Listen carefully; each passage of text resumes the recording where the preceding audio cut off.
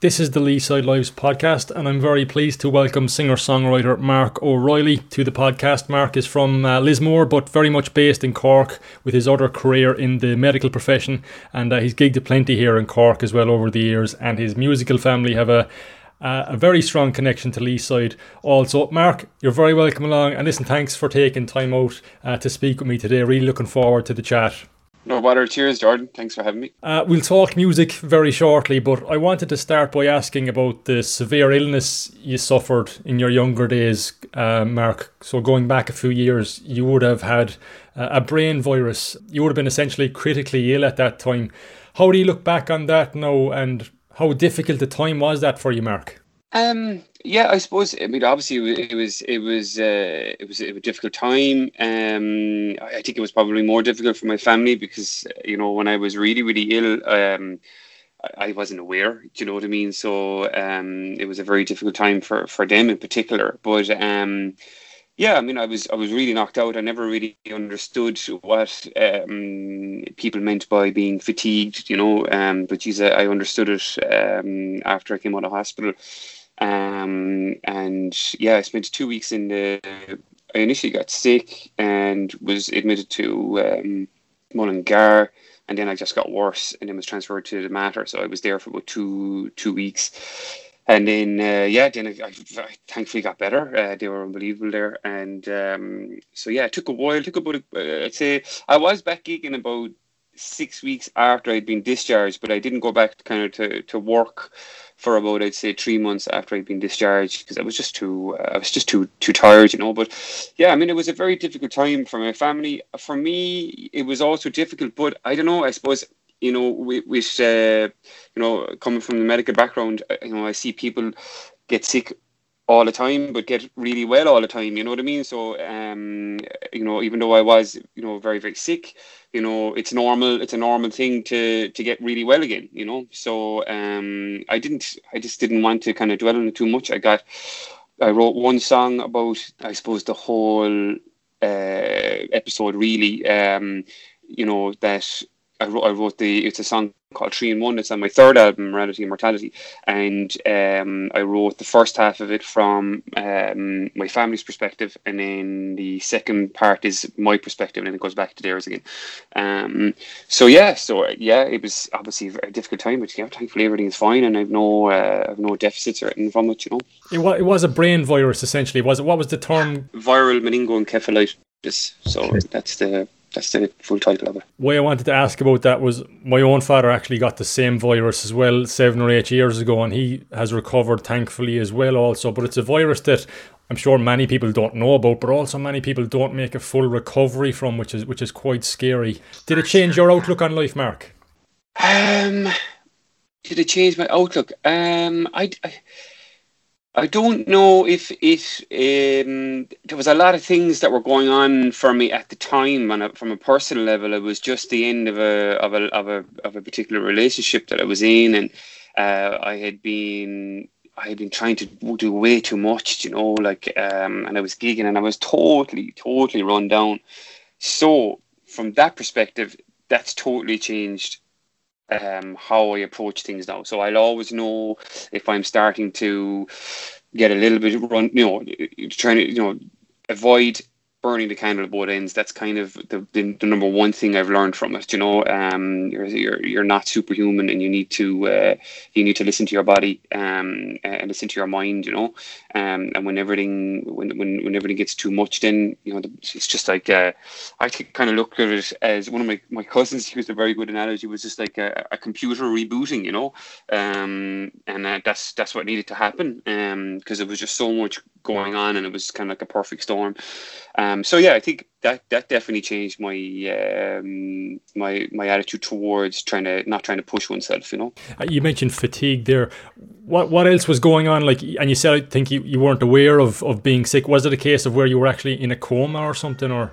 I was for, I'd say, well, I don't really remember I remember waking up. I was kind of sick with a flu for the preceding week, and then on the Friday, which was my birthday, I was really bad, and then I woke up on the Saturday morning then with a worst headache ever, and then I remember just being on the phone to my parents, and I couldn't get the words out. I was saying all the wrong words. So I knew there was something wrong, like, and then I don't remember anything then until I woke up in the matter. I think, was it 5 days later? Do you know? Yeah. So it was fine for me. I was completely oblivious. The rest of my family, obviously, it was a really difficult time, you know. Absolutely, and that certainly reminds me of what my own dad went through as well. Those symptoms, those signs, a really scary time for all involved. But thankfully, you both made full recoveries. Just finally on that, before we move on to music, do you feel like that getting that sick impacted your job as a doctor then as well? Like, did you find that you're even more compassionate towards patients or things like that nowadays? I think I think it has definitely, of course, an experience like that.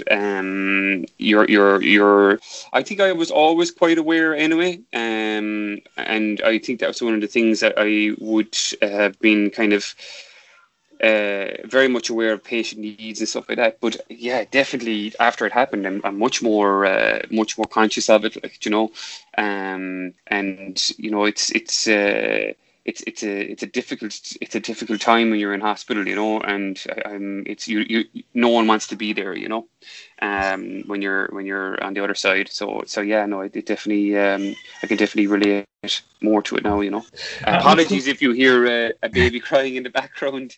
That is our 8-week-old. So he's a good set of lungs on him. No problem. 8 weeks. Congratulations. Thank you. His poor mother is up the wall, so it's calm down. But anyway, you're all right. I totally understand, Mark. That's fine. Let's go back to your childhood. To say you come from a musical background would be an understatement. Loudest Whisper. You're the son of one of the members of Loudest Whisper, who've had great success through the years, particularly with Children of Lear. And among their well-known songs is that beautiful track called Home. What was that like, Mark, growing up in a family that was so musical? I mean, were there sessions every weekend? Yeah, I mean, I wrote a song on my first album, My for Marc, called Family Reunion, and it's just literally all about that subject point, and it was incredible, like, to grow up with that, first of all, as a kid, like, and then yeah, every Christmas, every wedding or anything like that, you know, there'd always be guitars kind of taken out, and it was a big, you know, to be a sing song. And then I started playing, so then it was, you know, you'd have your go to play or whatever, and then, you know, just when I kind of hit about kind of 15, 16, then because kind of Loudest Whisper took a little bit of a hiatus. Well, my dad in particular, like, you know, Brian was kind of busy in the studio and was just doing other projects, and they weren't gigging a whole pile. There was a period there where they weren't doing a massive amount, and then they really started back into the live scene again. I'd say it was kind of a young teenager. And so Dad was always gone like Friday, Saturday, and Sunday nights, but it was all local stuff, you know. But and sometimes it was further afield. But I used to love heading off then, like off down to, I don't know how many times I went down to Kate O'Brien's from Moy, down to Paddy Max down in Ardmore. The one thing I would love about Paddy Max was the sandwiches then Paddy would throw out after. It just was lovely. But and then yeah, down to you know, places in Waterford City, Clonmel, and Kilkenny. I loved following him around, and I'd sit there happy out drinking my Coke and pack of potatoes, and just kind of being awed at Brian's guitar playing, you know. And that's when I really, really kind of was like, Jesus, yeah, I'd love to be doing this. They were a really innovative group for the time, weren't they? Because as you said there, like, Brian, I think, had his own studio in Fermoy when no one else had one. Yeah, oh, big time. I mean, I think, you know, the kind of the Children of Lear is just a phenomenal body of work, like, you know. And I mean, that's only one of like 4 musicals Brian has written. And he's just, you know, some incredible songs. But yeah, I think the Children of Lear was certainly ahead of its time for Ireland. Maybe it was a bit too ahead, you know, and maybe I don't think maybe we, you know, it was the right time for it, you know, or maybe you know, but it's a phenomenal piece of work, and yeah, geez, credit to Brian, like, and So yourself, Brian and Pod, would you still jam now regularly? Brian is now in Spain, so he's living there full time now with his wife Annabeth. Dad is obviously based in Lismore. He lashes away on the kit regularly enough. He's it set up inside in the sitting room, so I don't know how happy my mother is about that. But so. But yeah, they're still doing like pre-COVID. They were still doing the odd show. I mean, they did a little mini tour out in Spain recently enough. They were due to be doing the Rhythm and Roots in May, in Kilkenny. They had 5 or 6 gigs lined up for that, but obviously that didn't go ahead. So they're still, I think it's absolutely fantastic. It's so inspiring. Like, my dad is 75 now. Brian is 72, and they're still mad for road. And I just hope that I have an ounce of that enthusiasm when I'm that age. Yes, absolutely. Oh, that's amazing. You mentioned there, like, you remember sitting down with the glass of Coke and the packet of crisps, I'm sure, in the pub watching the lads gigging. When did your own breakthrough arrive then, do you feel? Like, how important was perseverance as well as talent? How important was that persistence in getting that break? I kind of really, really started honing in on the whole kind of songwriting thing, because I when I was kind of 17, I was really obsessed with 16, 17, I became really obsessed with guitar playing, electric guitar playing, and I wanted to be Mike McCready from Pearl Jam. I was just mad into that. And then the band I was in at that time ended. It was kind of an indie alternative band, and then there was a folk club in Lismore, a fantastic folk club that was a huge influence on me, because it was during the period of like 17 to 22 when I was in college, and all of these songwriters from the States used to come. And they'd play small shows around the country, but they'd come to Lismore. John Collymore was the guy that was running the gigs. So the likes of Peter Mulvey, Jeffrey Foucault, Chris Smither, all of these like incredible American songwriters were coming to play this tiny bar in Lismore, Roses. It was just Roses West End Bar. And I was like, wow. So I was like, and Jeff Lang, do you know Jeff Lang, the Australian guitar player? Yes. Like he played there twice, like, phenomenal guitar player. And I kind of became very obsessed then with, acoustic instrumental guitar playing. So Tommy Emmanuel, Eric Roach, Jeff Lang, and then seeing those songwriters, I was like, God, I'd love to try and combine it, the technical playing with the songwriting. And then I just kind of, college really took over, because, I was kind of hitting the kind of latter years where you really had to study a little bit harder. So it kind of put it on the back burner. But then once I finished I did my intern year, went to Australia for a bit, and then I came home and worked for 2 years. And then I was like, right, I'll just take the time out now and do it. So I was going to take a year out and do one album, and I took 7 years out and did 4 albums. So it ended up being way longer than I had anticipated. But yeah, I mean, I suppose it's all luck, and, while some people would say, oh, you got the break, it definitely came on album number 2, where I ended up signing with Virgin Records in Germany. And it was really exciting, and I thought, okay, this is it now. Like, all this is the kind of the kick on, that you hope for all the time when you're kind of when you're in the early stages like that, like after the first 2 albums. And then they re-released the second one, and then I released the third one then with them, and it just didn't happen. Now, the deal was fantastic. It afforded me the opportunity to do nothing but music for pretty much a year and a half. Because all the time that I've been doing music, I've always had to kind of locum as well, just to earn money. But yeah, it never kicked on to the next level. And so then it was kind of, I got to a stage then where I was like, listen, I don't want to keep trying to push it, because I don't want to end up being bitter about it, because I have nothing but positive experiences with music, and I was just like, I can't keep trying to do it, and keep hoping for the next break and the next break and the next break. I think I would end up, not liking it anymore. So that's when I kind of, so I suppose about 3 years ago, I kind of decided I transitioned back to kind of full-time medicine, but obviously still playing lots of music, like, and I still want to write, I still want to play.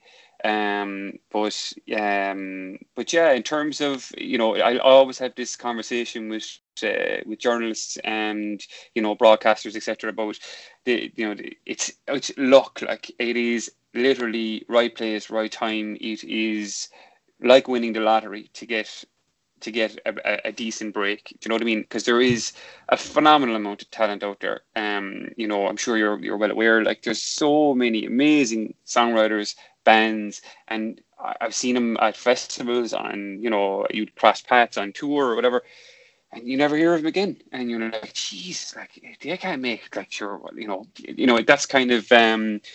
But again, you have to look at your expectations. You know what I mean? So my expectations when I first started off were completely different to what they are now. Like, I have completely different outlook on what I want from music now. My priority is obviously my partner, my baby, and music is obviously a huge priority for me. But it is literally it's something that I only really want to enjoy, and not have to be worried about, X amount of people coming to a show, or selling X amount of albums, or having X amount of streams on Spotify. That's very interesting. It's a very moving way you've put that, actually, Mark, because it must be incredibly hard to get the breaks, and there is so much talent out there. And I mean, you've brought out 4 albums, you had an EP this year as well, and there's some absolute quality tunes among your collection. Wayward Shepherd would be my favourite. I love that song. Absolutely love that tune. It's a great track. But it just goes to show how difficult it is to do it on a full-time basis, and I suppose to get that fame, or to get, to be like a rock star and be known the world over. And I put it to you this way, Jordan. I found this was really when it kind of hit home to me, like, about the lottery part of it, was I asked with Virgin Records in Germany, they had 2 chief executives, and I asked one of them, I said, I don't want to be super famous. I said, how do you get into that space of, there's loads of bands that, sell albums or whatever, but play, 500 to 1,000 people a night when they're on a tour. And that's a lovely space to be in, how do you get there? And he just went, didn't know. Yeah. Didn't know. I was like, oh my God, you have 25 years experience in this industry, and you can't tell me that. And the only formula that you have is sign 20 bands, throw a load of money at all of them, and you only want one to break, and that pays for everything and more. And that's the formula. And it blew my mind. I was like, oh my God, this is way too unpredictable. I suppose it depends what way you look at success. I get the sense that you don't want to be stupid famous either. No, definitely not. Definitely not. Jesus, no, it'd be awful. Like, can you imagine? Yeah. You wouldn't have to go anywhere or do anything, or, oh man, no, definitely not. It sounds like you're in a nice place. You've achieved a lot. You're making great music. You love those gigs, kind of 500 to 1,000 people. You're obviously really talented, and you like your day job as well. And obviously you've got a family as well. So it sounds like you're in a really good place, Mark. Like this is it's ideal. It's absolutely ideal. Where obviously everything is so new. Like the last 2 months have been ridiculously new, in that the arrival of our son, and then I started back full time as well, just about a week after he was born, week and a half after he was born. So there's been a load of adjusting. So I haven't had a massive amount of time to play guitar, but we're just waiting for the dust to settle, and then we'll manage to navigate where the music can fit in. But yeah, no, definitely, I'm so much more content being, I love routine. I love, I'm not one of those, a lot of musicians stay up late and, get up late. I'm definitely not like that. I like getting up early. I like routine, as I said, and I definitely don't miss the hours in a van, like driving from city to city. Like, I would definitely want to be home. I was talking to I did my last 2 albums with Christian Best, in outside Middleton there. He's done obviously a lot of Mick Flannery's albums, and he's Mick's drummer. But he said, like, after I think, it was his first or second was born, he had to head off on tour. But 3 weeks later, with Mick to Germany for 2 weeks, and he said it was just awful, like, because you're away from your family, like. And he was the same. He said, yeah, it's grand for a little bit, but no, you definitely want to be at home, like. Speaking of gigging and touring, you did get to play the ultimate gig for music fans and artists a couple of years ago, Mark. Glastonbury, what was that like? Yeah, that was it's crazy. Like, so many people had said to me, "Oh, you've no idea how big the whole place is and what the whole experience is like." And I was like, "Sure, it can't be that, different from military picnic or in my head it was very, very naive." And then you go there and you're just blown away. Like, so I did it twice, and the first year it was absolutely roasting, like, and it was brilliant. It was the year the Stones and Arcade Fire were headlining. That was just mega. And then the second year was a bit wet, but really good. I finally got to see Ben Howard live, and that was at that second Glastonbury, and he was unbelievably good live. Some band, Jesus. Yeah. It's like the mecca for music fans. Would you believe I had tickets to go this summer, but COVID came along, but please God, I'll get there next year, Glastonbury. But I think it's probably, from the outside looking in, I think it's probably the best show on the planet. Yeah, it's massive, like, like the concept of size is just like, wow. And the eclectic mix of people and music is, I've never experienced anything like it before. I think I read on your website, Mark, that you recorded at Peter Gabriel's studios as well. That was some experience, I'd say. Yeah, that was with I was doing guest vocals with this jazz band called Kairos Quartet, and who are now, like, they've now be the band leader and bass player would be very good friends of mine. But I didn't know them at all, and Adam had heard my first album through one of his friends. He had an Irish friend, and he said, "Listen, we're doing the album in Peter Gabriel's Real World Studios. Would you come over, like, for the session?" So I flew over for 24 hours into Bristol, and then because it's in Box, which is just kind of just down the road from Bristol, flew in, and it was ridiculous. It was absolutely ridiculous. Who was on that? So funny. We were in it because they have a smaller room and they have the main room, and the main room is just, it's like a spaceship. It is absolutely, like, massive. It was an unbelievable experience. And then who was actually on this, who produced that album, was a guy called Jules Buckley, who has gone on to massive things now. Jules, like, he does a lot of things with the Metropole Orchestra, who are based in Holland. He did that. Do you know that dance music with orchestra that kind of started in the UK? And he was doing that with what's the big DJ's name again? Pete Tong. He was doing so he's done really well since. But yeah, there's some setup though. Like, the equipment is unbelievable, and then there's lodgings then beside the studio, so a band that are there for the week can, rent the lodges as well for the period. It's just, it's so well set up. We didn't get to meet him now, obviously. Yeah. All right.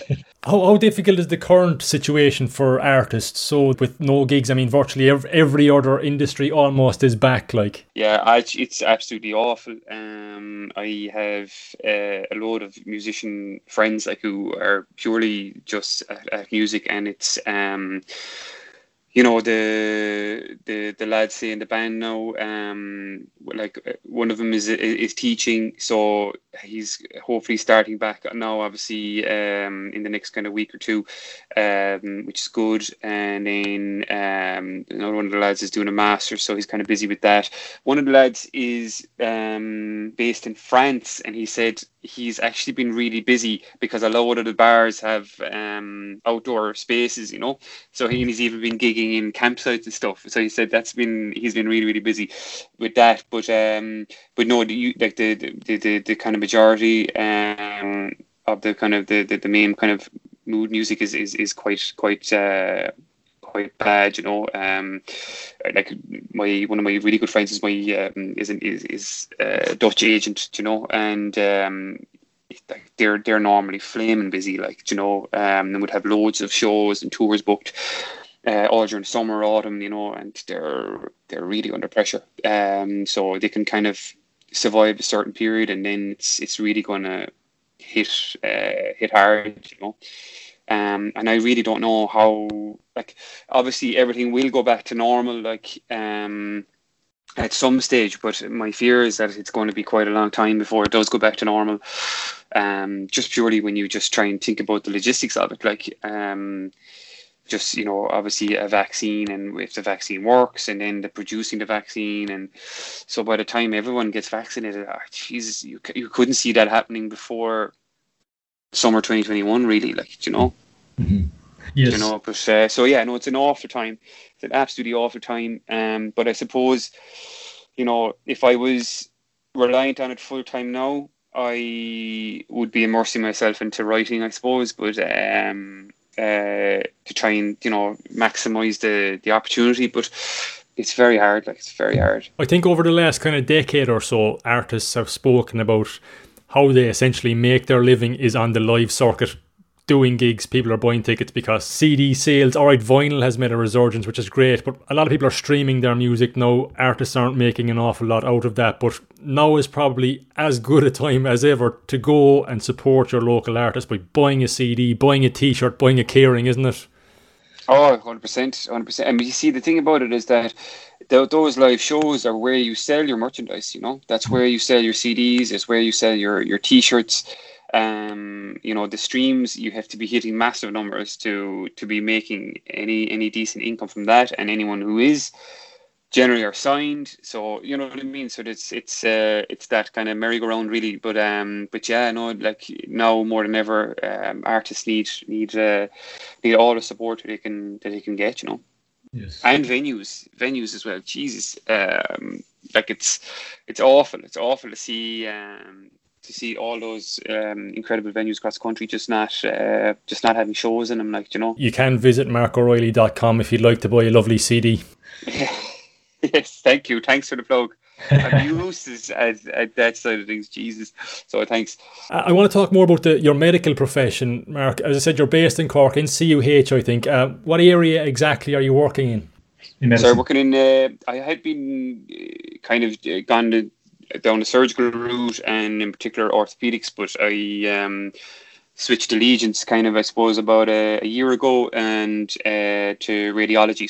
So I applied for the radiology training program before Christmas, and thankfully then interview went well after Christmas and got it, and started on the 13th of July.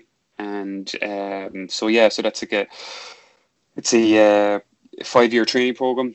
4 of those years are definitely in Cork, and then usually you do a year or two abroad then after that. So that's the current state of play. I guess it's a different type of satisfaction to playing Glastonbury in front of a few thousand people, but I'm sure you've found meaning in that line of work as well. Yeah, I mean it's a completely different part of the brain, right? You know what I mean? And I think I've always been a bit of a geek when it comes to kind of science and maths and stuff. So yeah, I'm delighted with it. And I think the music then is a kind of offers a kind of catharsis, I suppose, to that when it gets a bit boggy, when you get a little bit bogged down by it, or affected by whatever you might see or whatever, So yeah, I think it's a great. There's quite the link as well between music and medicine, And I actually wrote an article about this a couple of years ago, and just looking at the parallels between music and medicine, and there's like quite a lot when you actually look into it, but typically it tends to be more classical based, so anecdotally, like a lot of my classmates would have played, classical piano or violin, or they sang, and as well, like, even from Greek mythology, we know that there was a big link between music and medicine. And then, like, there has, during when I was researching for that article piece, there is orchestras around the world that are purely made up of doctors, and there's several of them. There's several of them in North America, in Europe, and they're purely just orchestras with doctors, male and female. But the same doesn't exist for architects or accountants or IT consultants. I don't know why there is that. For me, like, I think there's a lot of just the hand-eye coordination thing, that links in, I suppose, with the kind of the surgical kind of side of things. I think the fact that the medicine can be very kind of, concrete, versus the kind of the kind of freedom of music. I think all of that, it all kind of ties in nicely, That's fascinating, actually, and I'm sure it's great if you've had a really hectic 12-hour shift now in a hospital. You can go home and take out the guitar and jam for an hour. Well, you have to be careful now with the little fella.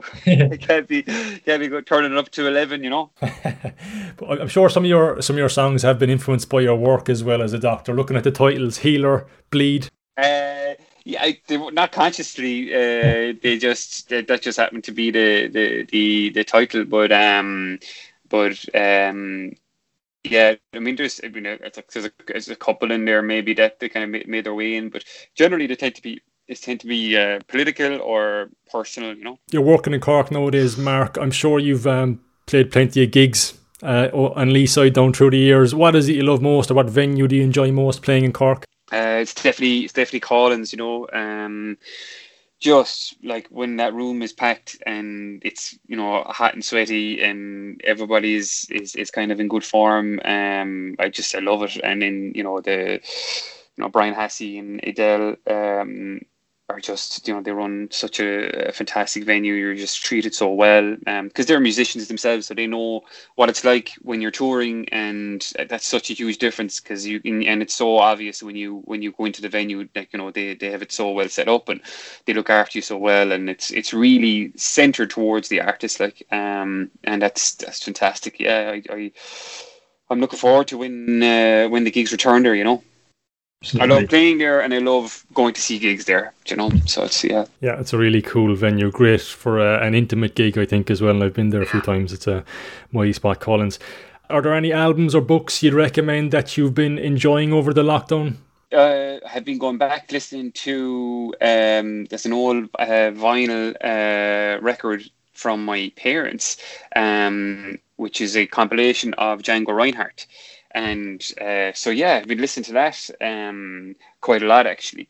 And it's just, geez, it's super relaxing, but a phenomenal guitar playing, like, we had been listening to a couple of times, we have the Bends on vinyl, actually. Jesus, what an album. Listen to that a bit. And Jag Little Pill. Forgot how good that album was. Looking forward to checking out a few of those. Are you living in County Cork nowadays as well? Living out in Douglas. Oh, cool. Yeah. So lovely spot. You very much fit the profile, so, for the Leeside Lives podcast. Even though I'm a very proud Waterford man, though. Yeah. Oh, I got that in Lismore, Waterford. Honda Dacia, Definitely. Your brother is also really musical. He's a composer, Pierre, isn't it? Yes, yeah. No, he's in it full time. That's what he does for a living. So he did his undergraduate in School of Music in Cork, and then did his masters in the Royal College of Music in London for film composition. So he does a lot of kind of scores for animations and stuff like that. Again, it's quite a difficult industry to kind of tackle into, but he's making it work. It's great. He's, London is it's a tough city to survive in, but he's doing a good job. That almost brings us to the end, Marc. Listen, thanks a million for your time. I suppose one thing I ask guests regularly on the podcast is what makes them tick or what motivates them. What is it for you?